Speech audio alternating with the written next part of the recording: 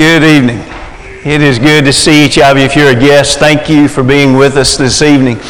I've been asked to remind you of a couple of things, and then we'll go right into a lesson on masculinity, which is the reason we sung the song just now. We're living in a time where we're becoming more asexual instead of men being raised to be men and strong leaders. And anytime a church fails to have strong male leadership, she will fail. Anytime a home fails to have strong male leadership, it'll fail in the way God has designed for it to be. And therefore, communities would also fail. And so tonight, I hope that we can appreciate a study, and hopefully a challenging study, in calling men to be what God has designed for us to be, calling us as families to raise up children and grandchildren to be what God has asked them to be. But let me give you a couple of reminders of things. There were many, of course, great supportive things from this morning that took place. We had two different guests that were here from out of state, two different guests that left money for the special contribution next week. We want to encourage everybody to be praying and figuring out how you want to be involved in that. But also, from the tables, a lot of you took voter registration forms. That's great, but they are due tomorrow. And so if you want to vote, your voter registration form is due tomorrow if you're not registered to vote. So please be sure and get that in if that applies to you. And then I'll mention quickly, just for a couple minutes here, several of you also mentioned me this morning and this afternoon that you've already seen several of the advertisements that are encouraging citizens of Tennessee to vote no for Amendment 1. And what each of you have said to me is something along the lines of how it probably wasn't as strong as what you thought it would be, how it was even talking about someone who was pro-life but now regrets that if this passes. And I want to remind you, and the professionals said several weeks ago that this is the way that their campaign would be run, which, by the way, from Planned Parenthood all over the U.S., they've been given $4 million. And individuals like you and I supporting here in Tennessee have only come up with about $2 million. So we're going to be bombarded for the next 4 to 5 weeks of very deceptive ads. They have no desire in these ads to target individuals that are already pro-abortion. They already have their votes and they know it. And so their game plan is to target individuals that are pro-choice or that are pro-life and try to confuse them with the message that is being given. And so you're going to see that. You're going to see that soft sell, and you're going to see a lot of deception mixed in with it. And so let me give you a couple of myths, and then we'll go right into a different lesson here for just a minute. But these myths hopefully will help all of us because it's real simple, but it really clarifies a lot of things. Number one myth that they're going to try to sell us is the amendment will ban abortion in Tennessee. It'd be great if we could ban abortion in Tennessee, but the reality is, with the 1973 U.S. Supreme Court ruling, it is impossible for any state to ban abortions. And so as that's trying to be sold to us, it's just a straight up deception. There is no way anything that we could do right now as a state of Tennessee could ban abortion. Now this one's very similar, but the ad that you guys have seen that you've told me about, this is where this myth comes in. The amendment needs to contain exceptions for incest or rape or to save the life of another or certain cases. There is no need to include certain cases. Again, what's the answer? Abortion can't be banned in Tennessee. There's no reason. It doesn't matter what the cause is. It can't be banned. And so whatever the sale is that, if you vote for this, you're going to find yourself in this medical situation and you're not going to be able to have the abortion you need, it's a straight up lie.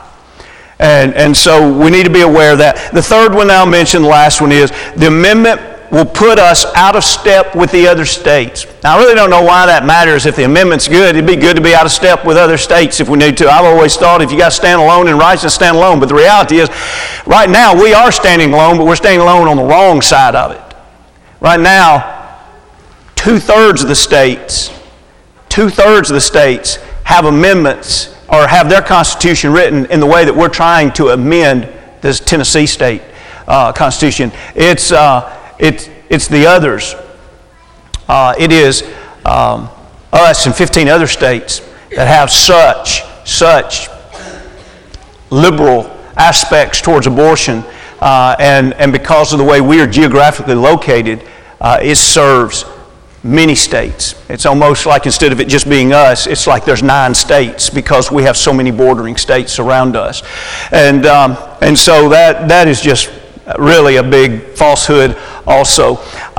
Here's what we'll do. If we hear a lot of feedback from you guys after you go to work and you're talking about this and you come back and you feel like there's still a lot I'm not clear about, you let that start to be known. You send us some text or some emails or whatever. And maybe next Sunday afternoon we can meet early in the fellowship hall or something, and we can run through about 15 minutes of slides that would just help clarify and bring a lot of meaning to this. It may be that you feel well educated and you don't need anything. If that's the case, we won't spend that time next week, but we'll just do that based on whether or not we hear back from you. Continue to pray about this, please, ever so fervently, and let's make a stand for righteousness. Over the last 120 years, we have seen changes in the place of women in the American society that have just been amazing, and many of those changes needed to take place. For example, in 1893, Colorado was the first state to allow women to vote. And it wasn't until 1920 that the U.S. Constitution was amended to declare the right that all women in America would have the right to vote. We dropped down to 1963, and Congress passed an Equal Pay Act saying that if a woman is doing the equal job and work of a man, she deserves the equal pay. We skipped down to 2013.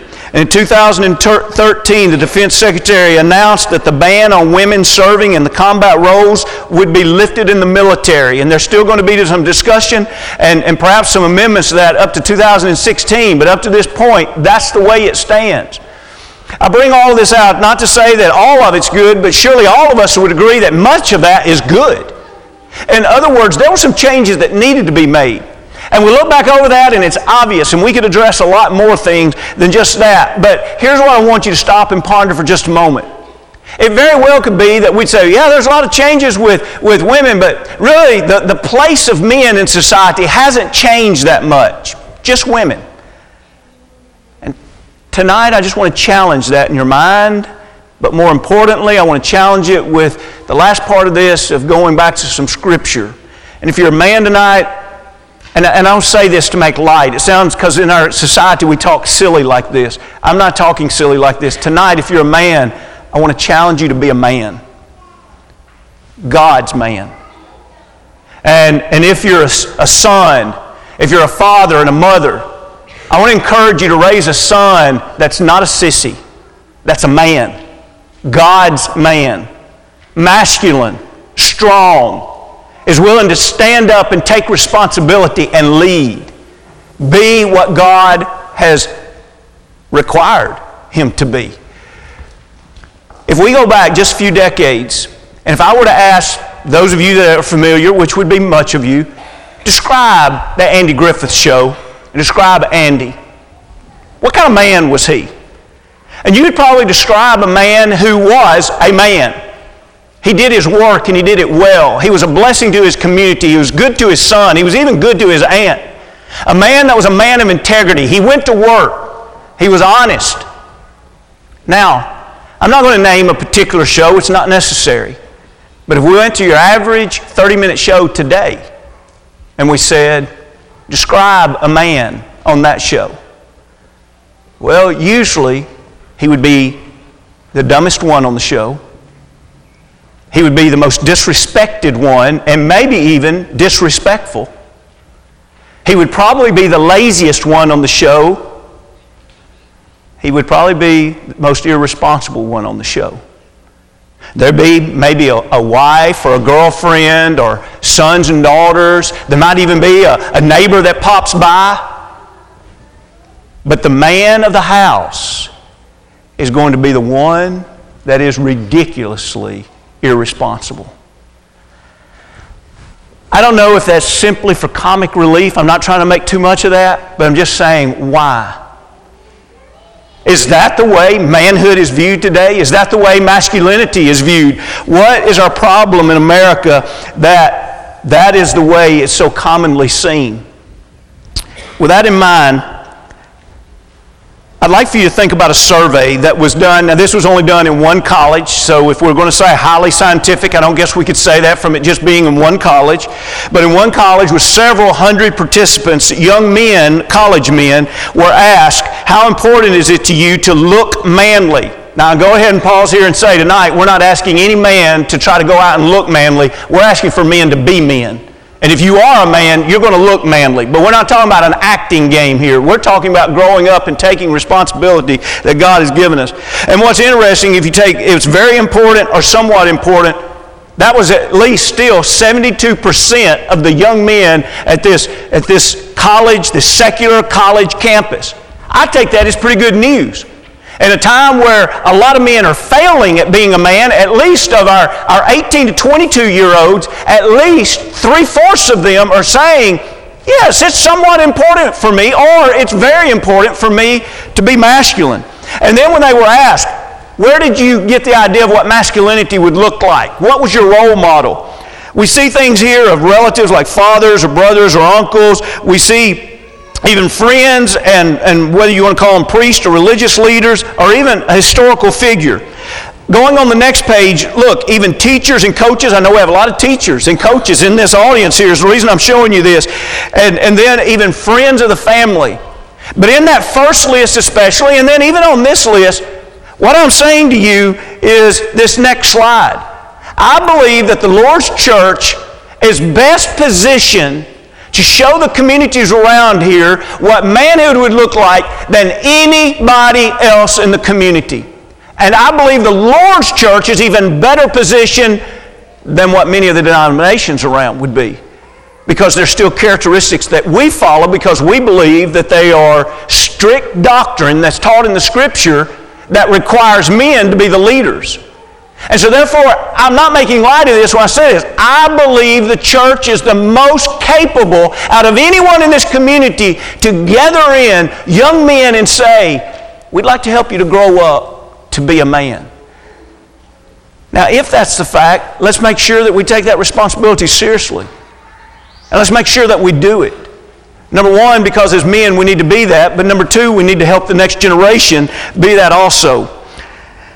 On this next slide, David Murrah has a website entitled Church for Men. He's also wrote a book, I forget the exact title, but it's something about like why men hate church. And on his website, Church for Men, it's not a church, it's just a ministry where he is not calling men back to church. He is calling churches to go back to masculinity. And it's a very interesting concept. I'm not suggesting to you I agree with everything that he writes, but I do suggest this. It'll raise your eyebrow, open up your mind to think, maybe we do need to evaluate this, and maybe we need to give some attention to this. And so what he says is, he shows this picture and he says, welcome to Lakeside Church. And he says this is statistically just your average church in the United States of America. Now, you want to know something pretty cool? On that nationwide, worldwide website, that's the picture that's there when he gives this paragraph I'm about to read to you. Our brother Jeff Whittle took that picture and posted it online at a place where it was free for anyone to take. And this guy took it, and when Jeff saw that, he said, you got my picture. I'm like, no, I got this off the website. He said, no, I took that picture. And so, anyway, that's an interesting just coincidence. But here we go, looking at Jeff's picture, and David Murrah's writing here. This is what David says, and keep in mind, he's just describing the average, what he says, his opinion of the average, not Church of Christ, just church in America today. He says, welcome to Lakeside Church, the statistically average U.S. congregation. This week, Lakeside will draw an adult congregation that's 61% female and only 39% male. Juliet congregation is 55% female, 45% male, so much better proportions there than what he's saying the average is. Almost 25% of the married women who attend Lakeside will do so without their husbands. Lakeside will attract a healthy number of single women, but very few single men. The majority of men who actually show up for Sunday, are you listening to this? The majority of men who actually show up for Sunday worship are there in body only. Their hearts are not in it. Few will do anything during the week to nurture their faith. Lakeside is the norm in Christianity in the U.S. and even perhaps around the world. Your church profile is probably similar. In today's church, women are the participators, men are the spectators. How did we get here? How did a faith founded by a man, Jesus Christ, and his 12 male disciples become anathema to men? Why do Christian churches around the world experience a chronic shortage of males when temples and mosques do not? Why are church-going men so hesitant to really live their faith when men of other religions are willing to die for their faith? I hope that's not true here. But if it is, we need to stop and ask. Why would we have men in the pews that it's obvious to anyone looking they're not worshiping, that they wish they were anywhere except here? Why would we have men that would leave a place of worship and not give any nurturing of their faith in study, in meditation, and prayer until they come back the next time? Isn't it interesting that in most churches there are more women that are spiritually strong than there are men that are spiritually strong? And isn't it interesting to go back to the first century and realize that when we read throughout the book of Acts, it does not appear to be true in the church that was meeting in the book of Acts. What are we doing that is doing this? David Murrah, that I've referred to, he said it first dawned on him one Sunday when he was trying to keep himself awake in church. And he said, I began to look around and think from his, because he's not a preacher, or he makes his living in a secular aspect. And he said, I started thinking about my marketing expertise.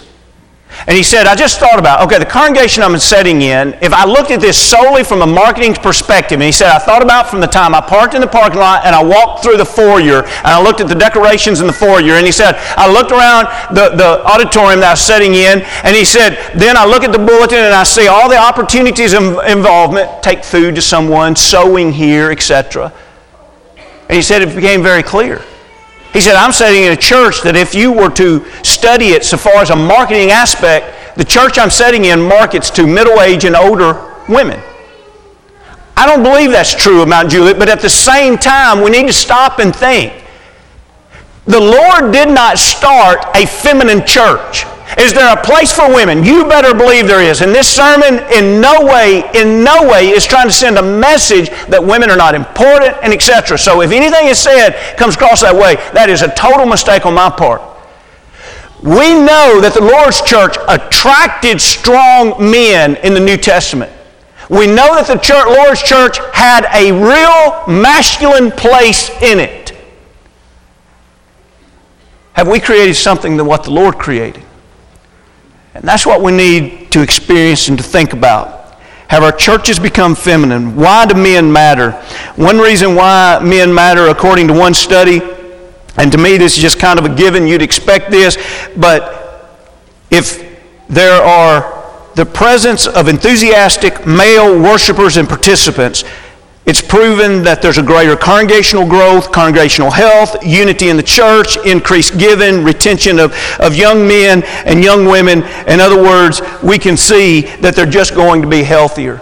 And so what does this mean as we consider this topic of masculinity? Let me give you one more introductory thought, and then we're going to zip through about 8 different passages very quickly, and the lesson is yours. I assure you, we're not going to go long here. But I want you to think with me this idea of masculinity. It's interesting to think about what is masculinity to us today, but then to realize that throughout the ages, it really is not very different. And the way to study it, the easiest way to study it is to go back and study literature and see in literature who were the characters that were presented as masculine characters, and if so, what made them masculine. And then you can do the same thing in the Bible. I think any of us would see that Jesus was masculine. Paul was masculine. Okay, if they were, what made them masculine? A little more than a year ago, Tim Martin, Hoyt Smith, and I took a drive down to Montgomery, Alabama, to Faulkner University. where Carter is right now. And it wasn't just your typical lectureship. As smart as we are, we went to a scholarly lectureship. You're laughing because the other two are scholarly. I just got to go along for the ride.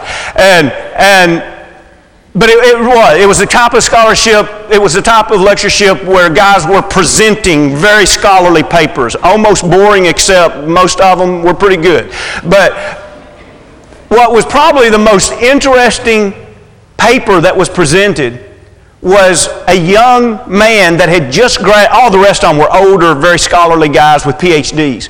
There was one guy that had just written a thick thesis on masculinity for his graduate work. And he was the only young man that they invited in to speak on masculinity. And it really was interesting. It really drew my attention. Afterwards, I had the opportunity to visit with him, and he offered to send me his thesis, and I said I'd love to read it, and he did, and appreciated a lot. His name is Caleb Cochran. The name of his thesis, of his writing is Be Men, Be Strong, and that comes out of 1 Corinthians. And he says, a study of masculinity in the Pauline corpus. And what he did was he took the Roman influence of that day and read literature, just as I was saying, to see what was masculinity like in the culture that surrounded Paul. And then he went in and studied only Paul's writings for this particular study. And he said, I want to see all of the writings where Paul dealt with masculinity. And what did that look like from a cultural standpoint of his day? And what did it look like from Paul's writing, of course, of his day? And from that, he said there were several things that you could find in the literary writings of his day, and you could find these same things in his writings, which most importantly are from the Holy Word of God. And so for this lesson, more than studying each one individually, because we literally can make each one of these a sermon, what I want to do is run through these and hope that they pique your interest, and hope that our mothers and fathers are taking notes and saying, I want to make sure that I accomplish this in raising my son, and hopefully us as men are being honest with ourselves. And if we find areas where we say, I don't really do a good job in that, to realize God has got our society, and I don't know exactly what to do with this, but let's just throw it out there, and we need to be thinking about it, and we need to be really figuring this out. But our society, so oftentimes today, I think one of our great challenges is the woman works maybe 40 plus hours a week, the man works 40 plus hours a week, and so they come home, and to be fair and good to each other, they say, let's split the work. And so what happens is, before long, we start dealing with an asexual culture instead of a male, female, masculine, feminine culture. And I'm not saying, please women, don't throw things at me. I'm not saying the men shouldn't help with the dishes and help with domestic duties. I'm not saying they're not, and that they shouldn't. But I'm saying this. If in doing that, we start thinking that there is no difference in manhood and womanhood, we are failing our responsibility to God miserably. God has designed something for men to be that women are not. And He has designed something for women to be that men are not. And we need to embrace that, and we need to appreciate that. And the women need to grow into everything that God has designed for them to be, and men need to grow in everything that God has designed for them to be, and we need to accept the fact that the culture is never going to teach us that. We are going to have to learn that from God, not from culture. And so when we look in God's holy word, here's some things that we see that are common aspects of masculinity. And let me go ahead and say, though, several of these you're going to notice women are expected to do them to some degree also. And so that's where this gets a little bit hairy in the study. But there's no doubt that some of these are always masculine. Let me just give you this example or two before we go into this. You're in bed at night, husband and wife's laying there, and you hear a scary noise somewhere in the house, not exactly sure where it was or what it was. Now, in your typical situation, some of you couples are going to die laughing because somebody's not typical here. In your typical situation, who's going to get up and check that out? And then you say, why? In your typical situation, why is it going to be the man that gets up and checks that out? Masculinity, that's why. You break down, have a flat tire on a dark deserted road. You look over at each other. In your normal situation, the man is not going to say, hey, honey, can you change that tire? And you say, why? It's masculinity. And so and we see this from children playing. You can put a couple little girls playing and a couple of little boys playing, and before long you see the boys doing things that are more active and masculine, if you will, in nature, and you see girls doing things that usually are a little more dainty and nurturing and all. And so God's made us this way, and we need to appreciate it, and we need to embrace it. Number one, manhood and masculinity is about courage. It's about signing up. Christianity, we love the cross because the cross brought so much to us. Keep in mind, even in the first century, the cross was such a new concept, and it probably wasn't glorified the way we think of it today. And I want you to think, one of the phrases that Paul loved to talk about crucifying and crucifixion. That is tough language if you realize what's really being said there. And Paul seemed to embrace that at any time that he could talk. As a matter of fact, he says, when I came to you, I came to preach to you Christ and Him crucified. That is courageous language. In 1 Corinthians 16 and verse 13, the King James translation says, quit you like men. The New King James says, be brave. The NAS probably nails it the best and says, act like men. And the NIV says, be men of courage. When we think about Paul, the masculine, strong, older man, looking down to a younger man that at this point, he's questioning his courage. And in a sense, he's telling Paul's telling Timothy, I want you to stand up and be a man. And he says, God didn't give you the spirit of fear, but of power and of love and a sound mind. And the very next verse, he tells him to not be ashamed of his chains, and that he should be willing to suffer the same way in which Paul is suffering. Courage. It's always been a part of manhood. Let's honor it. Let's model it. Let's expect it. Let's teach it. Let's mentor it. Number two, self-control. When you see a teenage boy throw a temper tantrum, how many times does somebody say, he's acting like a baby? You don't see somebody throw a temper tantrum and say, oh, he's acting like a man.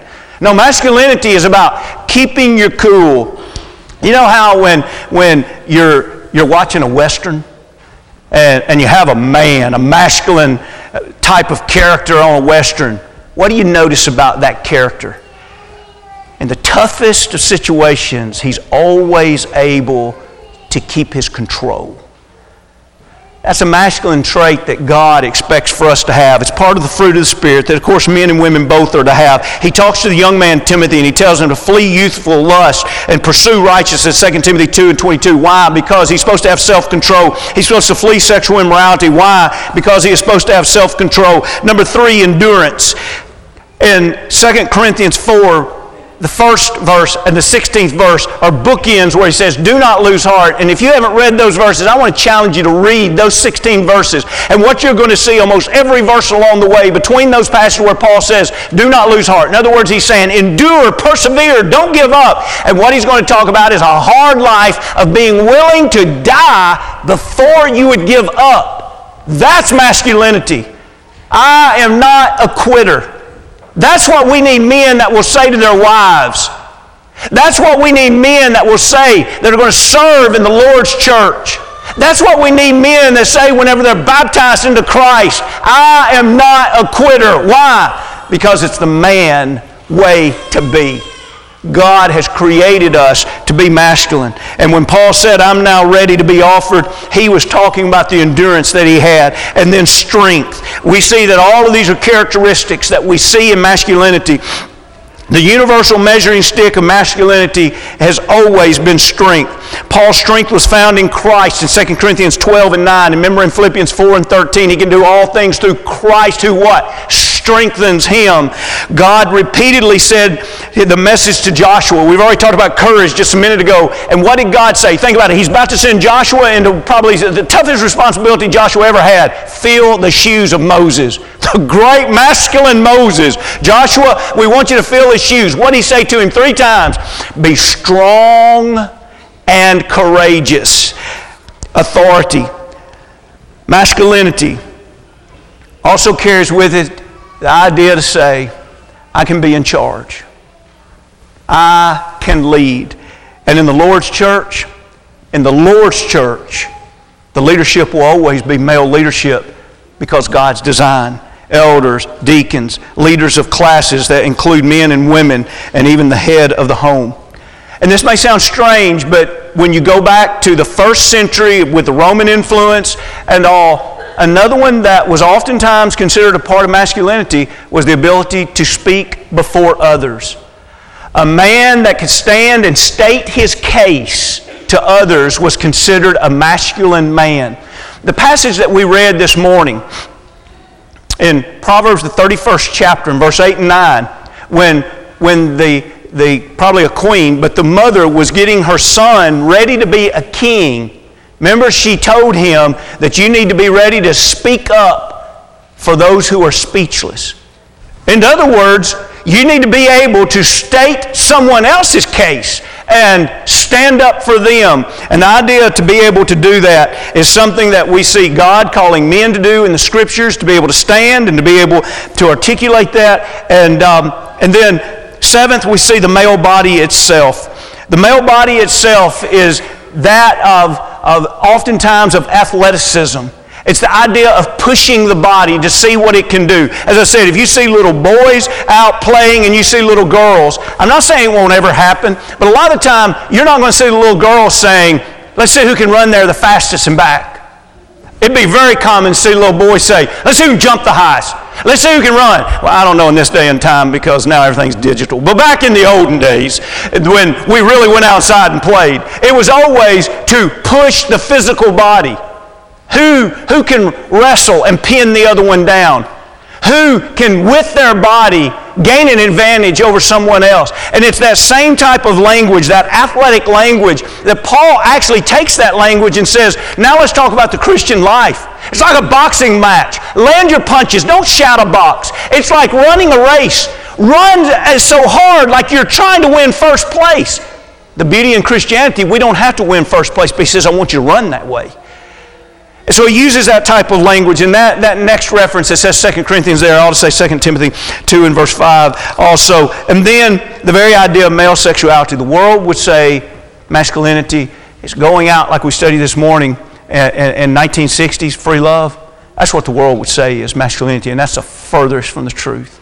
That's the lies on that topic. Masculinity is being able to say, I'm a one-woman man. And I'm faithful to her. And we see that throughout the Scriptures, whether we want to study 1 Corinthians 7 or 1 Timothy 3 or 1 Thessalonians 4 and 3. And that leads us to the ninth thing, and that is the family role. God has designed this masculinity not just so men can live as isolated islands to be masculine, but that leadership, that strong, protective, hopefully wise and courageous leadership is to bless the family. It's to bless the children. And in a church family, it's to bless a church family. And I close with just this thought about masculinity. And these are just a few random thoughts I had after writing this lesson. If you take men out of the home, usually government steps in to help out. If you take men out of the church, leadership, usually women feel forced to step up in ways that God hasn't asked or required them to do. If you take men out of culture, you take masculinity away from an entire community. There's never been a time where young men are more comfortable moving back into their mother's basement and spending their 20s playing video games.